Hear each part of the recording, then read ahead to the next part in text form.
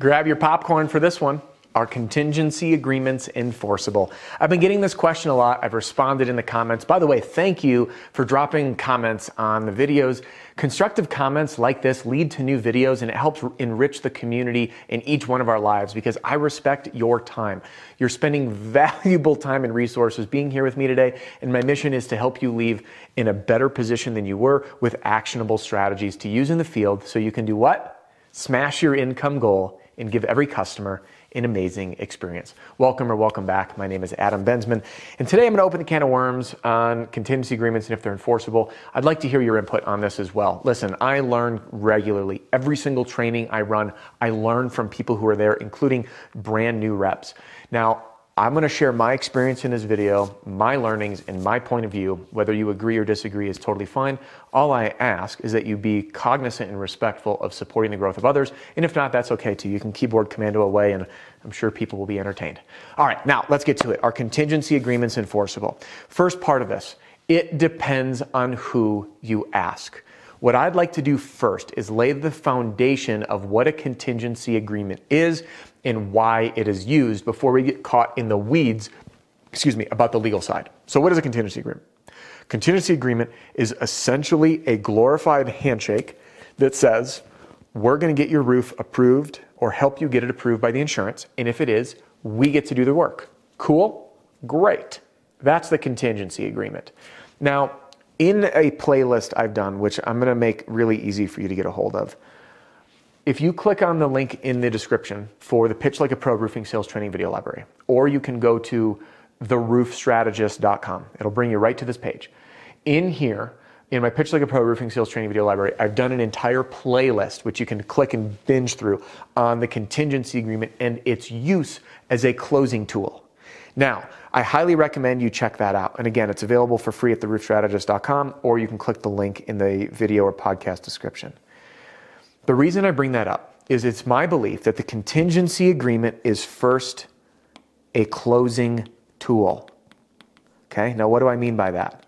It is a way to lock in the deal, have that handshake say, we're going to do this work for you, and we're going to be the contractor of choice to actually do the roof.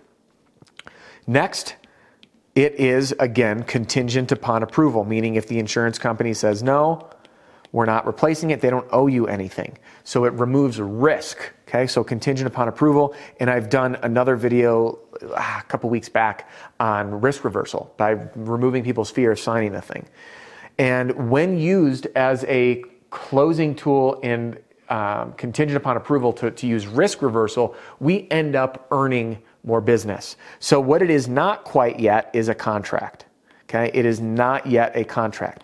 By law, and again, this is where every state law is different, okay? And if you disagree with this or your legal counsel has been different, drop a comment. But my understanding is it's not a contract until money changes hands. Now, you go through and do this work, it's non-billable, all right? So if they cancel on you, it's not a contract yet until money changes hands. So here's where it gets interesting. Most people on their contingency agreement have a 10 to 20% cancellation, meaning let's say we get the insurance company approved for a $10,000 roof. We have a 20% cancellation if you decide to work with someone else. It's on the fine print on the back or on the front. And if you back out, you owe us $2,000. Okay? Now, let's loop back to the is it enforceable? Number one, depends who you ask. Now let's get into the weeds.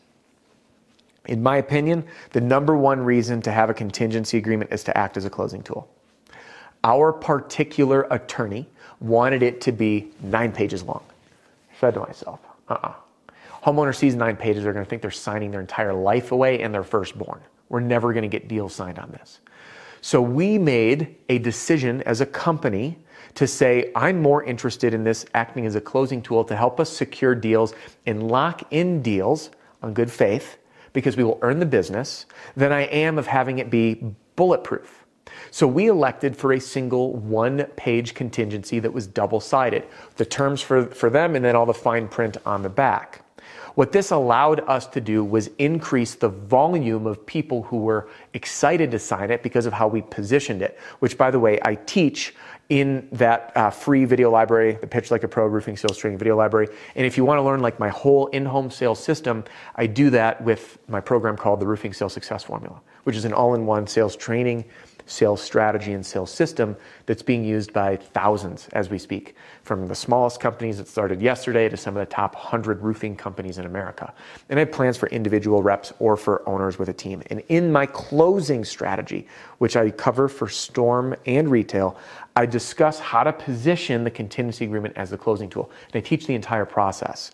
Now, there is a sample contingency agreement included in my program, but I just want to be crystal clear. It is a sample because every state law is different. Some company or some states say, your cancellation clause has to be in this type font, this typeface, this size on the first page with this number of days. The next one has it differently. So you just got to make sure that you're compliant with your local laws. Now, so let's get back to it. Number one, main mission, act as a closing tool. Number two, question, is it enforceable? I saw a comment on one of the videos and someone said, hey, it is according to my attorney. And the reality is it depends on your contingency. If you have everything listed out, could it be enforceable? The answer is yes. My next question to you is this: is it worth going after? Do you know what an attorney is going to cost you? If you have a cancellation and you're going to collect 20%, here's what most people do. Most of the people that I work with will send an invoice for this 20%. Okay? The last company I trained, it's funny, we actually talked about this. They sent an invoice. I had done the same thing. I did, in fact, collect this on a commercial project I did when the property owner decided last minute not to do the work because he needed the money. And we collected that 20% cancellation. There are times, if you see shaky feet with people, you can communicate this. Okay? Now, what happens, you send the invoice, some people will pay it. It is true. They will. And there are other people that won't. Now, let's say at 20%, if you have a $15,000 roof, you're going to collect $3,000, right? Someone double check my math. I'm horrible at it, but you can drop a link in or drop a comment if my math sucked. So you can collect $3,000. By the time you invest all of your time, energy, resources, and effort to collect your job file, submit it to the attorney, pay your attorney's fees, have them chase the homeowner, and for all of your emotional energy to go into it, my guess, if you are lucky, you may get paid and you might make $1,500 from it. Versus reallocating all those time and resources to just go find a customer you actually want to serve and let bygones be bygones. Because let me tell you this, principal is expensive.